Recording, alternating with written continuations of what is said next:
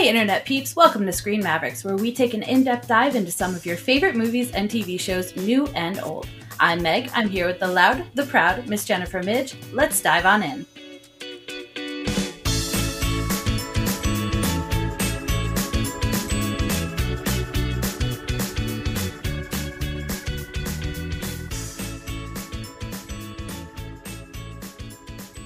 We're back with part 2 of our Home Alone series, and today we're going to get lost in New York. I'm pretty excited about it. Jen, do you want to get us started? Of course.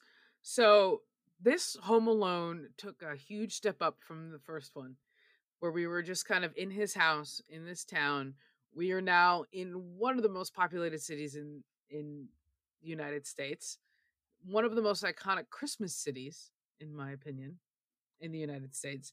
But before we even get there, we have to figure out how we got there, or how, per se, how Kevin got there.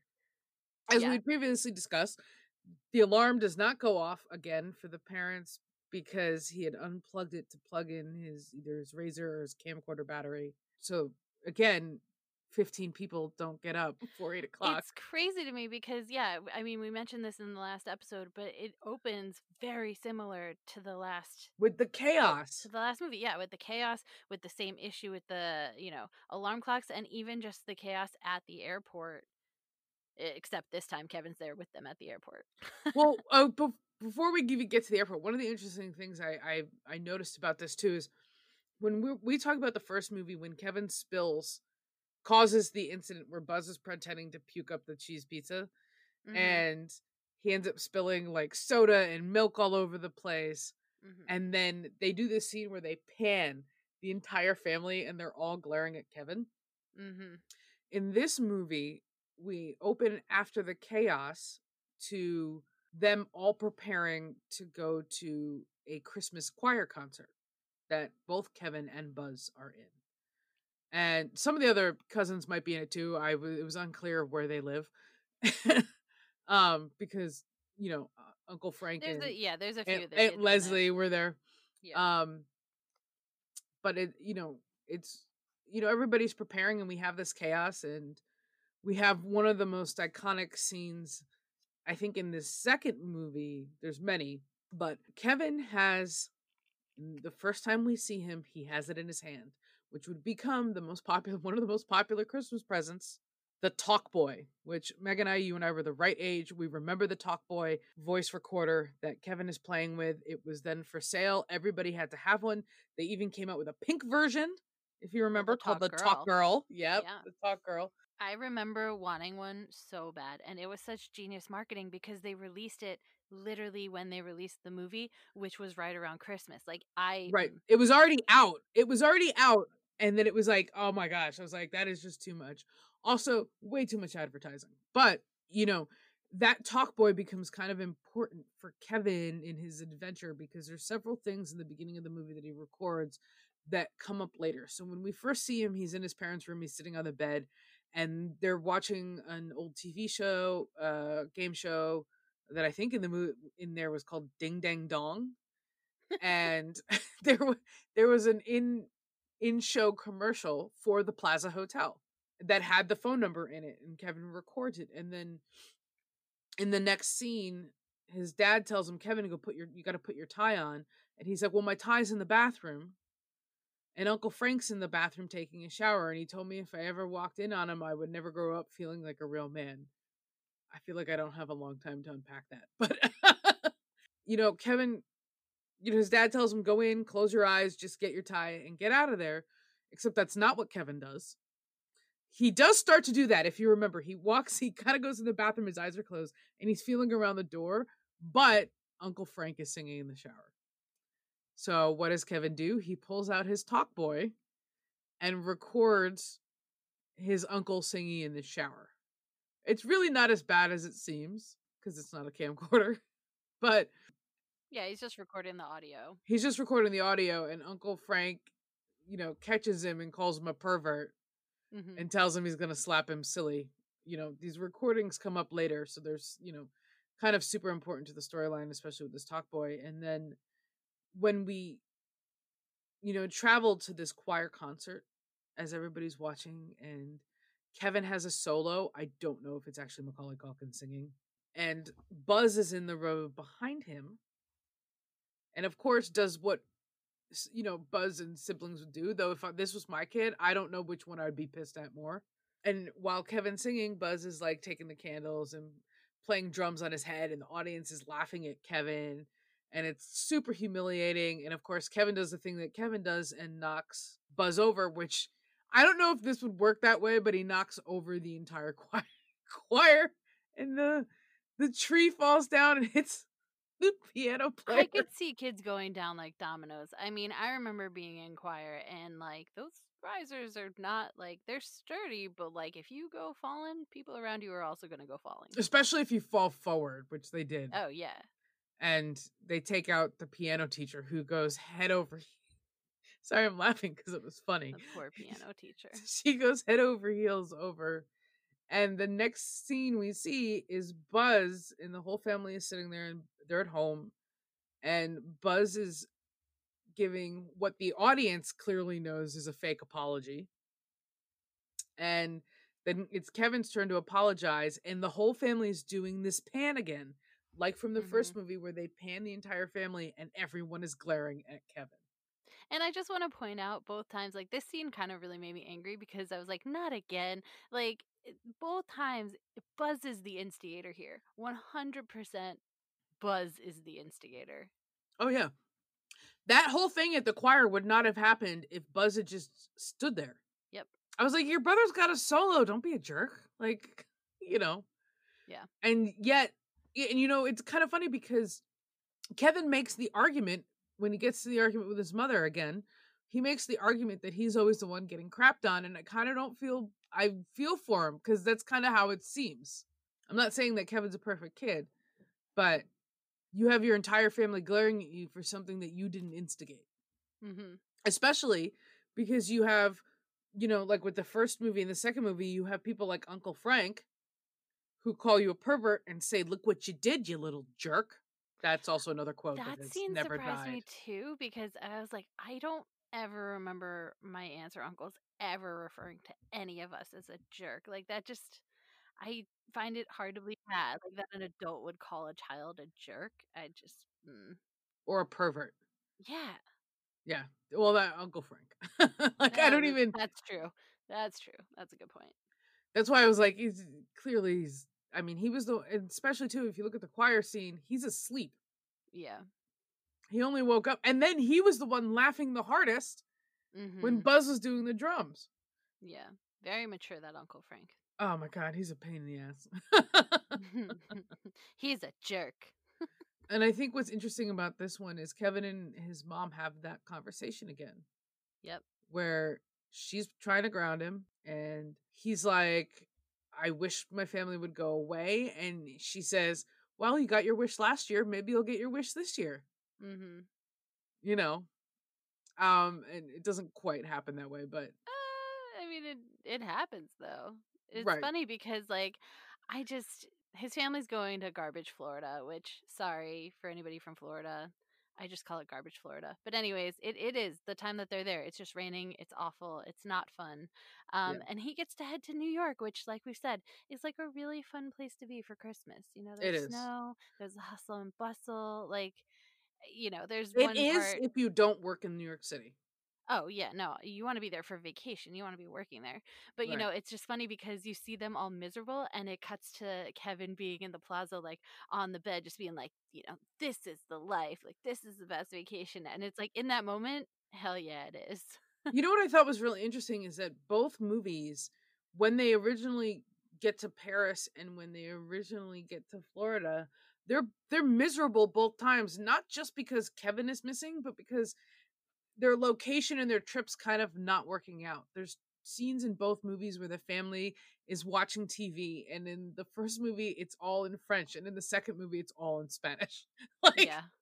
And actually I think in the second one they're actually watching It's a Wonderful Life or Miracle on 34th Street in Spanish. It's a Wonderful Life. It's a Wonderful Life in Spanish. So, which I think, and everybody just looks miserable. And they're all in their Hawaiian shirts and they're just like, what are we doing inside here? What are we even doing? Yeah, but the whole scene where Kevin gets lost in the airport, like that I felt was really realistic. You know, like It he's was. following a guy that looks like his dad. They're wearing the same coat and everything. And he gets on the plane and he's like, "Yeah, there's my dad." And it's just it goes into that whole thing again, like did they not have assigned seats? But it's all errors that technically I feel like back in the day before there was that intense security, like could have easily been made. Well, there Like was multiples. So when they're first at gate curb check-in at the airport, mhm, and Kevin is doing something that I have seen plenty of kids do because they're super impatient. yeah, And going for the batteries. right, Mhm. and the batteries die in his talk boy, so he's immediately like, "Dad, I need batteries." But like Kevin's not assessing the rush that is happening because, they're getting to the plane. He's only concerned that his talk boy is dead. Mhm. And so Kevin takes his dad's bag, and that's when, Peter's like, "Okay, Kevin, are you going to carry my bag?" Um and they're running through the airport, and he did something that I've seen tons of kids do. They just stop. Yep. Kids can disappear like out of nowhere so quickly, it's ridiculous. Mhm. And all it took was for him to stop, to put the batteries in, and you see the other gentleman wearing a very similar scarf and jacket to his dad. They were very close together, but it was just that eye line of sight where Kevin follows the wrong person. And I love how they so brilliantly cover up all these questions that you would have. It's like, well, wouldn't they have looked at his ticket and known that he wasn't supposed to be going to New York? And he And be like, has all the no, tickets still out of the bag, he, yeah. yeah, he ran into the flight attendant that was collecting the tickets, and the tickets went everywhere. And then he Yep. was just like, oh, my ticket's somewhere in here. And then the one guy was like, okay, board him, but make sure he locates his family. And he still mistakes the other guy for his dad. Yep. Um, which the only other thing I thought was weird about the scene is that he locates his dad, but then when he goes into coach, he doesn't see any of his siblings. Well, and you see him kind of do a little shrug and he's like, oh well.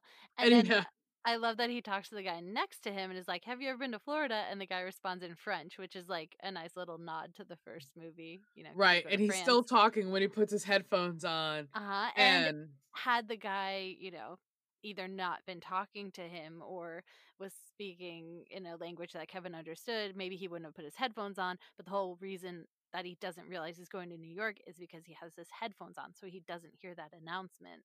So right. they put in all these little things that kind of answer your questions as to like, how did nobody realize until he was literally in New York City? And then we have Chris, the song that we seems like Kevin is listening to is a Christmas song. I believe the title's "Oh Baby, It's Christmas." And it's kind of funny because a lot of my favorite Christmas songs came from these movies. When I was watching the second movie, it's interesting because the score to the second film, to me, is more memorable than the score to the first film. I still recognize both, but when the second one came on, I was like, "Oh, I know this. Like, I know that I know this." And if you played this, I'd be like, "That's Home Alone." Whereas Well, usually the first Home Alone score, which is it's similar. woven It's in, yeah, it's yeah. woven into the second one, but the first Home Alone score, I don't know that I would like. I'd be like, I know this. It's in something. I don't know that I would pin it to Home Alone. It's actually interesting. So both the themes from both the movies are very similar to each other, but it's way more pronounced in the second movie the way it opens. And the Hmm. funny thing is that the theme to Home Alone, the classic theme to Home Alone, is considered a Christmas song now. I mean, I agree with that. Right, Yeah. and it's a traditional Christmas song. It's something that I have on my Christmas playlist, and but obviously they had a lot of other, like when he's on the plane and you hear "Oh Baby, It's Christmas," kick in, and the stewardess is making her announcement that Hmm. he's going to New York, and then you see this shot of the radar where the two planes are going in opposite Yes. directions. Yeah. Um, one to Miami, the other one to New York is kind of great. And there's two scenes that happen simultaneously again because we have Kevin who's on his way to New York and doesn't know yet. Kevin doesn't know until he gets off the plane that he's made a mistake. And you have his entire family now in Miami who still hasn't realized he's missing. And these two kind of moments and scenes are kind of playing back and forth with each other. And Kevin lands on the plane. He gets off the plane and he turns around, if you remember, and he looks and he notices there's nobody else. Like everybody's gotten off the plane, but his family's not there. And he's, kind of looking around confused. And he goes up to, there's a fun fact coming up too. He goes up to the girl working at the desk, who, fun fact, is Ali Sheedy. And he says, Excuse me. Come on, Ali Sheedy. John Hughes. Can't go without one of those. I mean, the only other person you could have had in there that would be more recognizable from a John Hughes film would be Molly Ringwald. Yeah. And he says, excuse me, what city is that over there? And she says, it's New York, sir. And he has a shocked look on his face. But I feel like she should have done more if there was a kid randomly by herself that seemed shocked he was in a different city. Right? There are definitely moments in this film and in the first film too where I'm just like, the adults here are kind of useless. Like, Yeah. mm. And so then he has that moment where he goes and he sits down and he's going, and it's kind of like in the first movie when he was like, I made my family disappear. He's sitting there going, my family's in Florida and I'm in New York. My family's in Florida and I'm in New York. And he just has this like excitement, like a kid in a candy store. Yeah. And I believe that actually cuts to a scene of him in the cab going over one of the bridges into Manhattan. Yep. But again, as we mentioned in our earlier episode, this all would not happen today because, again, if you had a cell phone, you could easily just text your parents and be like, hey, I'm in New York, surprise, like, come find me. But they Right. spend days trying to locate their son, which as a parent, like, I'm not a parent yet, but I can't imagine what that would feel like, not knowing where in the world your child is. Absolutely. And, you know, in reverse, while Kevin's going through this epiphany, we have his parents, well, his entire family, who've just arrived in Miami, and they're a baggage claim, and they're handing out everybody's baggage. In the last, Kevin's dad picks up Kevin's bag and goes, this is Kevin, gives this to Kevin, and it goes down the line where they're all passing down, going, give this, and they're like in age order, and they're going, give this to Kevin, give this to Kevin. And the last one you hit is Macaulay Culkin's actual brother, who plays Fuller.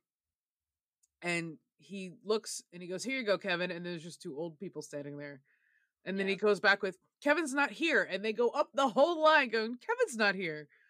And even his mom, Kate, goes, Kevin's not here, because she's clearly still in a rush. Mm-hmm. And that's when his dad, Peter, goes, what? And she just looks at him, laughs, says Kevin, and passes out, which I think is the far superior one. But it gets me every time. I laugh so hard in that moment.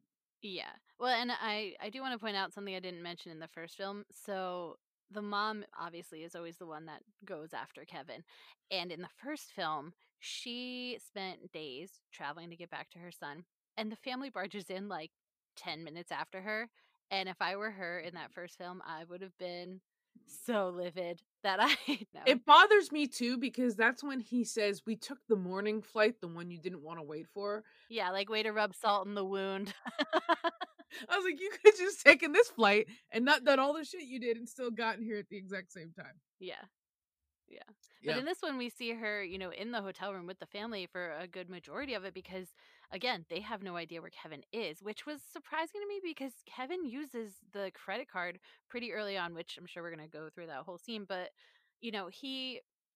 there's ways to track where your credit card's being used. And, like, clearly they reported it missing and stolen. So, like, how did nobody knew where he was 2 days before that? There was a delay. So credit cards 30 years ago weren't processed the way they are today.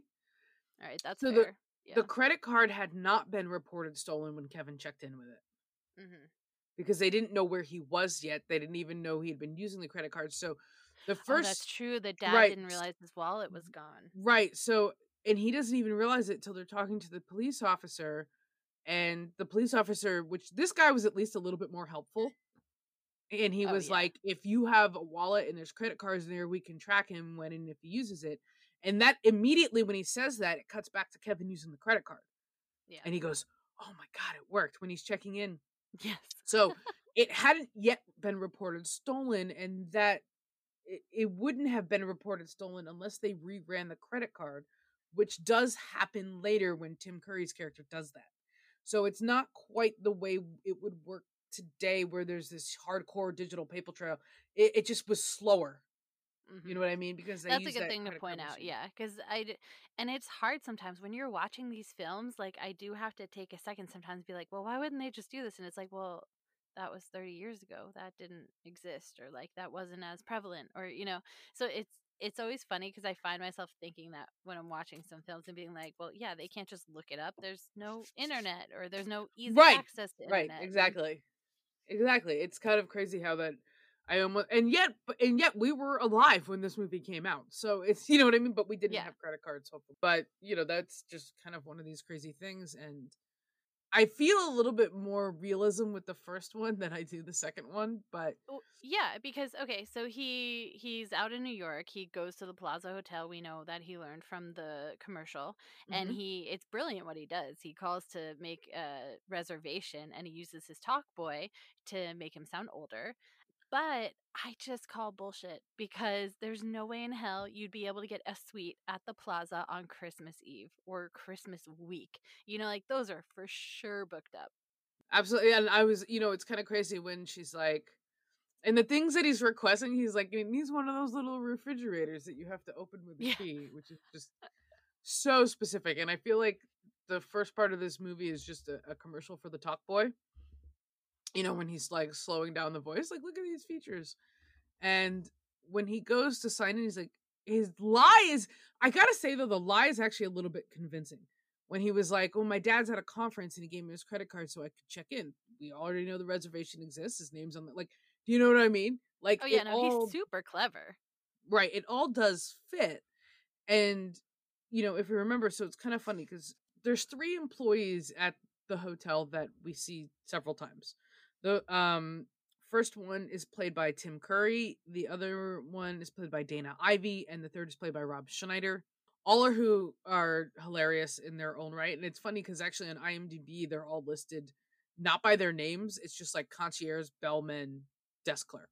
Like, but if you do look on their name tags, they do have names. Like, we do know that Rob Schneider's character's name is Cedric. But they, these are the 3 people that are kind of, we see are very suspicious of Kevin. Probably Cedric the least, but the concierge played by Tim Curry is suspicious from the beginning of I Kevin's just story. want to point out, and this is just a little tidbit that I noticed because of the industry that I'm in.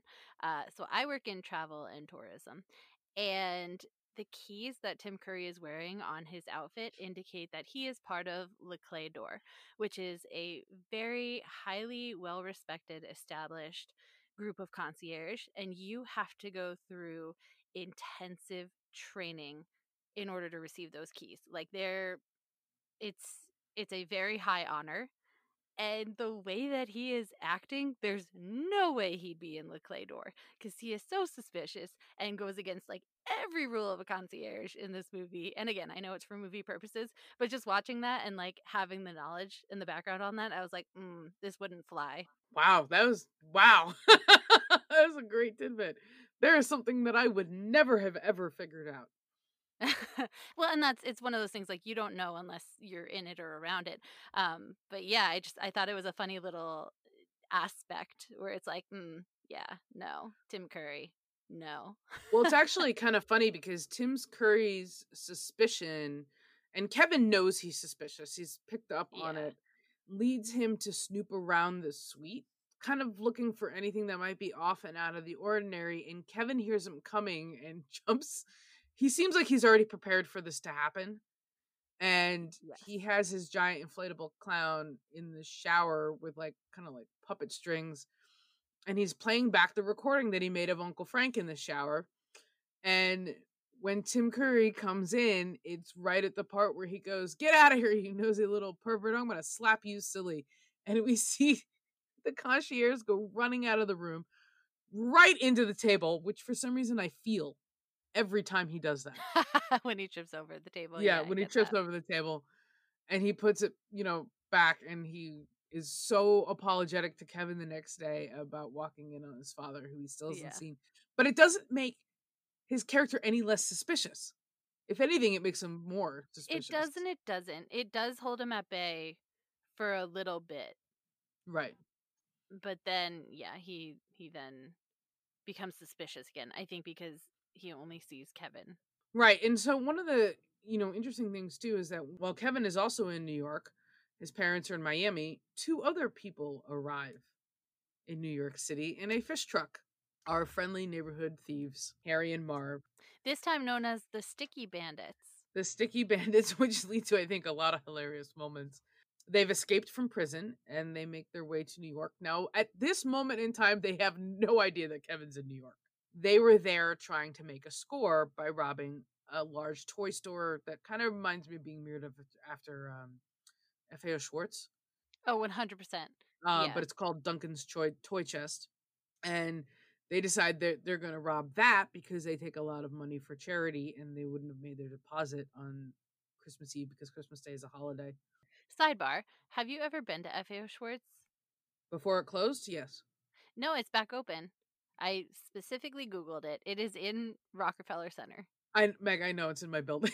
Like, I know they reopened it, but it doesn't look anything like what it used to. No, yeah, it's not like the original. It's not even anywhere near the size of what it used to be. No, I remember going as a kid, and it's huge. It was multiple stories, and the one thing that I truly, truly remember going there was like just walking in to the like Barbie section, and there were these huge columns with water and just like Barbie shoes floating in it, and I thought it was the coolest thing ever.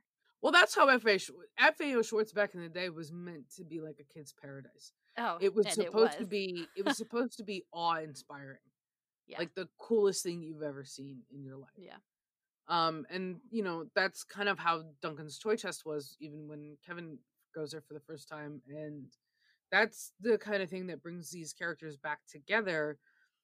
Is after the incident in the bathroom, the hotel got Kevin a limo. They got an 8-year or 10-year-old a limo with a cheese pizza just for him to drive around New York Which, City for the day. hell yes. If you show Yeah. up with a New York cheese pizza and a limo, I'm down. I'm game. Good to know what I'll do for your next birthday. I will show up at your apartment with a limo and a cheese pizza and be like, get in. Okay, specifically a cheese pizza from New York or New Jersey. Well, it's not going to be from New York because you live too far away. But I'm just saying, like, it'll be from a place that makes New York style. Does that count? You know what? You're just gonna have to come back, and we'll just do this in New York. There we go. Yeah, when we can actually go to New York safely. Texas has some amazing food, but Pizza's I will not tell it. you, pizza's not it here. You're gonna go north for that. But when he's in the limo, he asks the limo driver, "Do you know any good toy stores?" And that's when the limo driver brings him to Duncan's Toy Chest, and it's this paradise style toy store that is immaculately decorated for Christmas.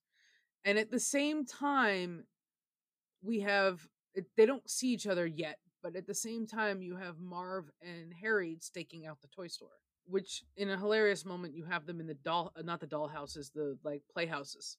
Yeah, the little Christmas houses. The little they're sticking their heads out the playhouse. And Marv makes his joke about how there's no bathroom in his house, which is it's really funny because that's kind of what's bringing us together. But that's also where Kevin meets Mr. Duncan, the owner of the toy store, who's played by the wonderful Eddie Bracken, who was in so many amazing roles in his career. And that was kind of where Kevin gets his first lesson, I would say, in the movie. Because he donates $100 to the children's hospital after hearing that that's what Mr. Duncan collects it for. Also, Kevin doesn't realize he's talking to Mr. Duncan. And he tells Kevin, you can pick up two ornaments he can pick up an ornament off this Christmas tree. And Mr. Duncan says, why don't I make a suggestion, and gives him the 2 turtle doves. And he was like, I can have 2? He goes, well, 2 turtle doves. He goes, you keep one and you give one to a very special friend. Which, of course, then leads to another part of the movie. Everything in this movie is leading somewhere. Yeah, that's pretty impressive that, like, Kevin, being 10 years old, is that kind of self-aware to be like, you know what, I'm going to donate this $20 because I'm just going to spend it on something that'll rot my teeth or my mind, And I thought that was, like, a really sweet, just, like, moment of him being like, let me give to somebody else. That was you kind of, especially in this one with different scenes that you have, you see that Kevin is very caring. You know what I mean?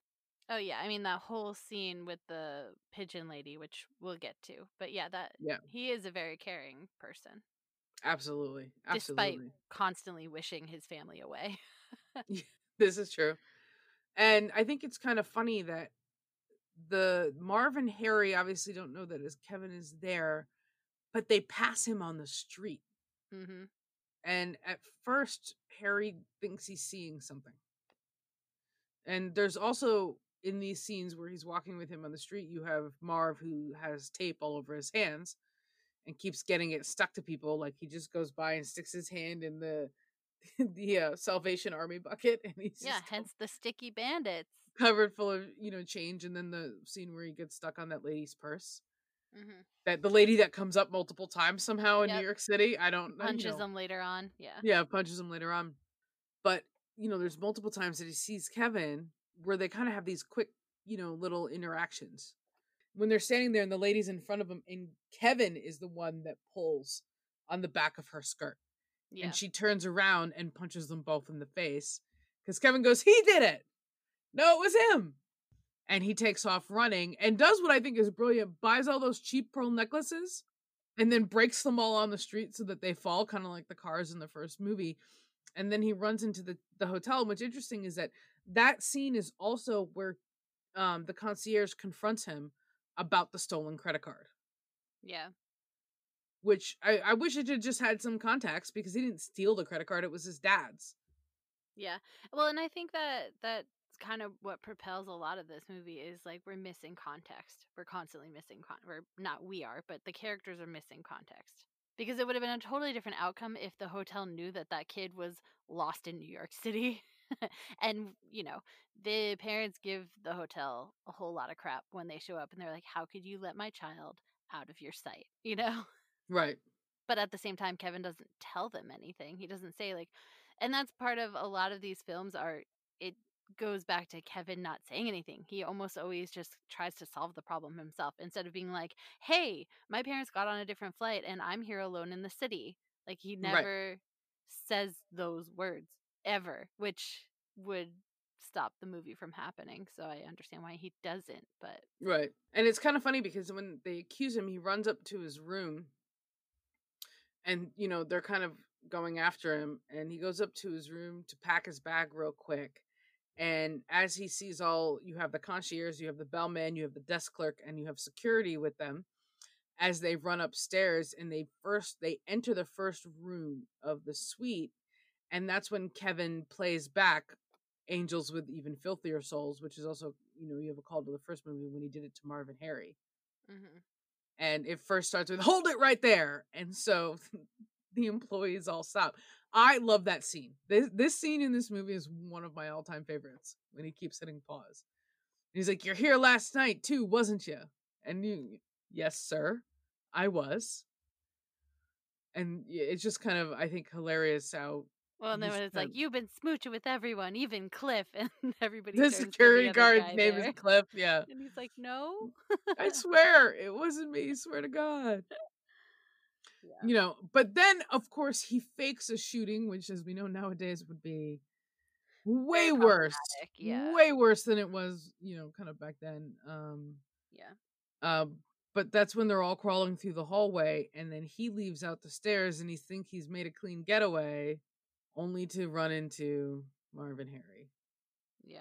I do like the scene where he goes with the pigeon lady. I don't know if she has a name. I just keep calling her the pigeon lady. She actually doesn't. On IMDb, she is listed as Pigeon Lady. Great. Well, then I don't feel so bad. But I do like that whole scenario, which, he gets away from Marvin Harry, and that's who he ends up with, and he's hanging out with her. And he, again, he goes into that whole child innocence of looking at a problem and being like, well, you need to open your heart up to love, and just making things sound so simple. It's really interesting with her because she takes on the same role that Old Man Marley does in the first movie. Where Kevin was originally afraid of her because she was covered in pigeons and pigeon poop. Mm-hmm. And he was terrified of her. And they play the same similar kind of negative-ish music when he encounters her the first few times. And that's when, after he's running, and he was like, I was afraid of you, but when I look at you, it's not so bad. And the scene you're referring to is when they go back and they're sitting in the ceiling of where the orchestra is playing. Yeah. In the concert hall, and they're talking about life, and she's giving Kevin some life advice, and he gives it right back to her in the most innocent way possible. Mm-hmm. And I just think it's a really nice, just like human connection moment before we get into the chaos of him setting his trap at his uncle's empty renovated house. Right. And I think it's interesting that both two, with him, Old Man Marley, and her, they both have a problem that is a very adult problem to have. Yes. And they explain it on a lower level, but Kevin's giving them back feedback that's just, where she was like, she's afraid to love again after her first, love fell out of love with her. Mm-hmm. And, she doesn't have any friends, and she kind of pushes everyone away. And Kevin's just like, open your heart. You know what I'm like? It's just, it's so good. It's such a good message. It is a good message. In both directions. Yeah. But the thing the part that gets me a little annoyed with this film, though, is like he knows their plan, right? So he overheard Marv and Harry say what they're going to do, that they're going to rob the toy store. And instead of going to the cops, he decides to take it upon himself to like solve the problem. He being Kevin, and it said earlier, yeah, it's just like their plan. Just go to the cops and tell them. Yeah. Although I'd like to think that this one is more fun. It is, and again, we do have that kind of setup where like Tim Curry caught him using the credit card, and he says like, I've committed credit card fraud. So again, maybe in his mind he's afraid to go to the cops because he thinks that they'll think that he committed a crime again. Yeah. He calls himself a criminal more than once in that movie. Yeah. And to go back to this, he knows what they're gonna do. So he sets up all of his traps. Obviously, Kevin doesn't have a house, but he did overhear he did look up in his dad's address book that his aunt and uncle have a place in New York City. Now, in comparison, it's the same aunt and uncle they stayed with in Paris. Yes. And they're still in Paris, yep. Which is why the house was empty and under renovations. And when Kevin decides what he's going to do in his plan, the first step is he has to ruin the bad guy's plan. And Marv and Harry hide in those little houses until everybody goes, and they start to loot the cash registers and the money that's supposed to go to the children's hospital. And Kevin calls himself a criminal again when he's standing outside with the Rock. And what I think is funny too is the first thing he does is he knocks on the window and takes a picture of them. Yeah. Just to taunt them that little bit. And of course, yeah. Marv smiles.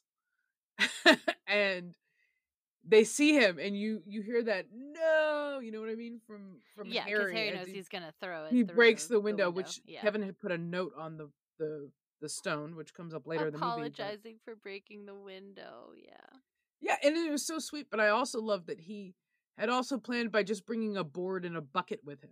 Because apparently he just knew that the bad guys were going to come out of the broken window, and that one was going to land on one side, and that Marv was dumb enough to jump on the others. But again, that scene, skeptical, because Harry jumps out, and he's standing on the one side, and there is more than enough time for him to just step off the board. Just step off the board. But instead, he waits for Marv to jump out and propel him up into the sky. Like, he even yells his name. Yeah. And I was like, just step it off. If you have enough time to yell at him, just step off the board, man. But then we wouldn't get, the hilarity that ensues. So, what's funny is because so then they chase him all the way back to his uncle's house, and they're just enough behind him that Kevin, he doesn't run up the stairs. He runs up that pipe that's on the outside that he climbs all the way up 3 stories somehow. And Kevin's waiting for them on the roof, and that is the first of when all of his traps begin. But all of his traps in this movie are like every single trap. I'm like, well, that should have killed you. Like 100%. Marv should have been dead within the first So he gets 3 bricks to the face attack. Yeah, from 3 stories. 4 from 3 stories up. Yeah, he would have been dead. He would have 100% been dead. And he didn't even have any cuts. All he had was little tiny imprints on his face from the bricks. So I like, so all right, in the first movie I'm like, okay, there's like the paint cans, this and this and this, that could have killed him. For the most part, I think most of that stuff could have been survivable, not without scars for years to come or infection. But this one, I made a list of every injury that they both got, and yeah, newsflash, Marv got more than Harry, which isn't surprising. But there was a sequence of several things that happened because right after the bricks to the face, they do the same thing they did in the first movie, where one goes around the back, the other one goes around the front, and that's when you have Marv with the staple gun, who gets it in the butt and then gets it in the balls and then gets it on his nose so perfectly somehow that it doesn't break the skin. And then you have Harry in the back, who thinks, I don't know. So this always bugs me. I don't know why, instead of trying to go through the front door, I guess maybe because he assumed it was rigged, he sees the ladder from the fire escape in the window and thinks that he can just swing over there like he's Yes. some athlete. And of course there's slime on it and he falls, which isn't so bad. Like it doesn't other than the bricks, it starts off pretty mild. And in Kevin's defense, when Marv first walks through, there's not really a trap other than the fact that there's no floor. Which again, Marv never looks ahead of him. Ever. He never looks down. He just steps and then you would have broke your face if you face planted the way that Marv face plants in that scene. Meanwhile, you've got Harry in the back who finally kicks open the door, and then a bag full of heavy tools falls on his head. We would have been dead, or at least brain damaged at that point. And you then have Marv, who, you have, and it goes back and forth. You've got Marv in the basement who slides on the slime into all the paint cans, which could be survivable, before Harry's upstairs. And you can clearly tell he's been through this before, because every time he pulls on one of the lights, he backs up like something's going to happen. And it was just Kevin luring him into a false sense of security. Because when he pulls the fourth one, when he walks into the bathroom, there's the blowtorch again. He gets him twice. It's so mean. Yep. He gets him twice. Well, and then he dunks his head in the toilet. Okay, can we just talk about this scene? So it's the same scene from the first one with the blowtorch, but just with the one step further, where there's no water because the faucet doesn't work, but he sees water in the toilet, so he does a handstand somehow to get his head into the toilet, but the toilet is filled with kerosene, right? Yeah, it's filled with like gasoline or something. And I guess it is kerosene because he also dips the rope in it. The rope in it, right. So it's full of kerosene. You see an explosion happen on the entire first floor from outside. Yet when we see Harry's character come up from there, the only thing that's really happened other than the burn on his head is that his face and teeth are black. He has no other injury. Which again, I call bullshit. From an explosion with your face and gas. I'm just saying, he should have had way more burns on his body. Mm-hmm. But I think if you're gonna go right after that, you've got Marv in the basement getting electrocuted, and they did that funny scene where you see a skeleton. They turned him into a skeleton again. Both of these men would have been dead at this point. Oh yeah, they shouldn't have survived, because right after the electrocution, the next person again to get injured is Marv, and it's when a 90-pound bag of cement falls like 4 stories onto his face. That would have broken his neck. Like, he should have been dead at that point. Like, this entire list. And then, of course, when they go back to do the paint cans again, like, which was a callback to the first movie, and they know the paint cans are coming, and then Kevin throws the biggest pipe I've ever seen over the edge of the stairs, and it hits them both square in the mouth.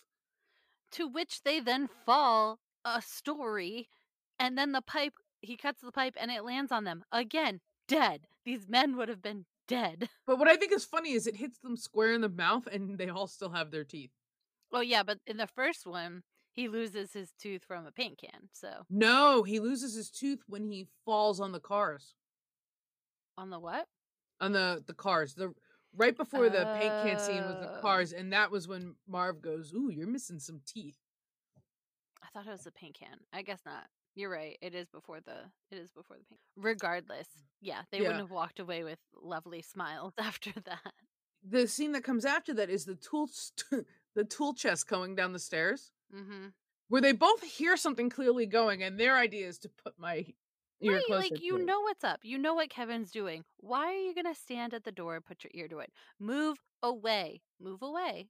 But of course, that's what makes the movie so funny, especially because it pushes them across, he pushes them into the wall, and then the next Mhm. scene you see both of their noses are flattened to the side, and in Mhm. unison they both take their nose and go to put it back into place. And you have that great line from Marv that goes, "That was the sound of a tool chest coming down the stairs." Yeah. So good. Mm. Yeah. Other than that, they have their final fall after that from the roof where they're climbing down the rope that's soaked in kerosene, and they Mhm. fall actually 4 stories to the ground. Which I wanna know how much money Kevin's aunt and uncle have, that they have a four-story house in New York City and also a house in Paris. Like, Mm. this family Some is people well making off. bank, yeah. Yeah. And they fall, they get covered in stain. I think was the second one. It was like all sticky, like Yeah. varnish and It was stain. paint stain. Yeah. And they chase Kevin into the park again, which I just have to say there's another night scene. I can't remember if it's the same one where Kevin's walking through the park and it's terrifying at night. Actually, it's right before I think he meets the pigeon lady the first time. And there's like he makes it seem like New York at night is completely terrifying. New York at night is completely terrifying in This some this is true. locations. This is true. And he's walking through, and there's like the scary cab driver and the hookers, which I didn't know until I was older that they were hookers on the street. But they, at the end they chase him to the park again, and they probably wouldn't have caught him except Kevin slips on some ice and knocks out. Yeah. And they pick him up and they carry him in the park with the intent, same as the first movie, to kill him again. Which again, this is a movie for kids. This is a family movie, and they're talking about killing a Yeah, kid. and this one was like even scarier because Harry pulls the gun out of his pocket, Mm-hmm. which he can't fire it. He tries to fire it at the pigeon lady, right? Yeah, but they're covered in like the stain, and he can't It's too turn it. slippery. Yeah, Luckily, because then she covers them in seeds, and all the birds come, and yeah, it's like and watching the birds. yep. And Kevin saves them, and Marv lets too much go. He's like, "Oh, we just escaped from prison." Yeah, yeah, and he just keeps going off. He's like, "Shut up, Marv!" And he goes, "Oh, and we're the Sticky Bandits now. That's ST I." Which again, like why didn't Kevin stick around? Why wasn't Kevin like, "Hey, cops, I don't know where my family is." I know. He was like, "I've been lost in New York for a few days. Can you please help me?" And by then, his mother had been like the whole family had been in New York. Yeah, they were at the Plaza Hotel. They had already yelled at the staff for losing their child. Right, and she'd smacked the concierge across the face twice, right? Maybe. I think she smacked him twice. And she was really angry at him, and then he had a quivering lip after the first time. But she's out there in New York City trying to find him, and I as cheesy as this is, after the incident with the cops, Kevin goes to one of the most iconic Christmas spots in New York City to essentially he's praying to the tree. I don't know. They don't make it specific, but he's asking to see his family again, and he's asking to see his mother one more time. And he is standing in front of the Christmas tree in Rockefeller Center. I don't want to get into why this scene is completely inaccurate, at least in 2020. I will say 2019. And that is because no matter what time it is, there's always people around that tree. And when Kevin is there, there is not a single person in Rockefeller Center. Well, it's a Hollywood, Well, of trope. course. You need it, for the effect. And Yeah. Kevin's mom realizes that he has a thing about Christmas trees, and she knows where the biggest one is around. And lo and behold, she shows up. And I love when she shows up and he's like, "Wow, that was fast." Yeah. To his wish. It's just such a there's these little nuances that remind you that he is a kid. Oh yeah. Yeah. At the end of the day, like it seemed kind of like in the first movie. It seemed like it was all fun and games at first, until he really got scared, and he Mhm. constantly, and multiple times you hear him, and also you hear it in voiceover where he's like, "Mom, where are you?" Yeah. But you're right, New York City can be a very intimidating, very scary place, even as an adult. So I can't imagine what it would be like for an 8-year-old, or sorry, 10-year-old who lost his family. Yeah. But the nice thing is, he finds his mom, and then I must say, the hotel room that they put them in is gorgeous. It has 2 levels to it. Yeah, and somehow all the kids were in one room. Yeah, that part I didn't understand, but whatever, it's fine. And also, Fuller's the only one in the bed. Surrounded by, well, this always bugged me too. He's surrounded by like 7 cans of Coca-Cola. For Yep. me, it's not even about whether he'd wet the bed, but no kid should have that amount of sugar. Oh god, no. Mm-mm. That was probably like 300, 400 grams of sugar right there. But then they wake up to a living room full of presents, and in that moment, Buzz actually has a redeeming quality where he, That's probably his most redeeming moment out of both movies. yeah, where he actually acknowledges his brother and is like, "Hey, if Kevin hadn't messed up, we wouldn't be enjoying this awesome Christmas." So, And he wishes him a Merry Christmas. That scene gets yeah. me every time. And of course, you still have Uncle Frank being Uncle Frank in the background, who's like, "Don't you take any of my presents." God, he's the worst. Look, you got poor Aunt Leslie. I'm like, how are you married to this man? Seriously though. How? Yeah, I don't know how. But then we see Kevin leave, and it's really sweet because he goes and he meets Pigeon Lady, and he's like, "I'm not gonna forget you," and he gives her one of the turtle doves, and that again, I teared up. Couldn't help it. It Yep. happened. And that's also the time where you get the iconic line like you do in the first movie, where you see Kevin doing something, but you hear in the background in the first one, you hear Buzz scream, "Kevin, what did you do to my room?" after he knocked all the shelves down and let the tarantula out. Whereas in this one, Buzz comes to the hotel room door and gets Kevin's bill for room service. And you hear his father scream all the way from the hotel, Yeah. "Kevin, you spent $987 on room service?" Yeah. Which, I mean, I don't Oh, even my know parents how. would kill me if I spent that Yeah. much money. Didn't matter if I had been missing for 3 days. I just want to point out that I think in general that my mom would have found me before then. Yeah. Yeah. To In today's day and age, you know immediately whether or not your card is declined. Again, well, and like we've been saying, this movie couldn't happen in this era. It just couldn't. The way that it happens, it couldn't happen in this era. I'm not a big fan of reboots, but I'd be really interested to see if someone tried.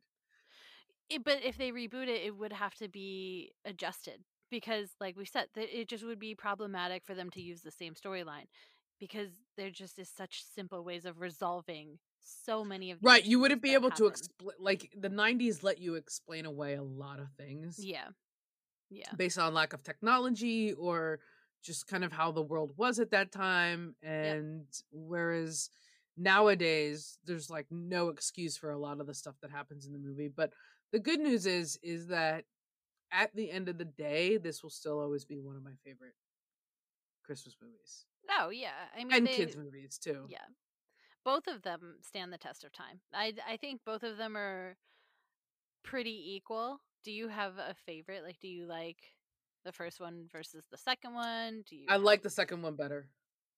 I like Do Home you Alone 2 now? better. Yeah. Interesting. I always Okay. have since I was a kid. And honestly, I think it's just because my kid brain um attaches to that one more. I don't know Yeah. why. The limo and the cheese pizza. I dream to be fancy. I think that's what's really happening here. One day, Jen. One day.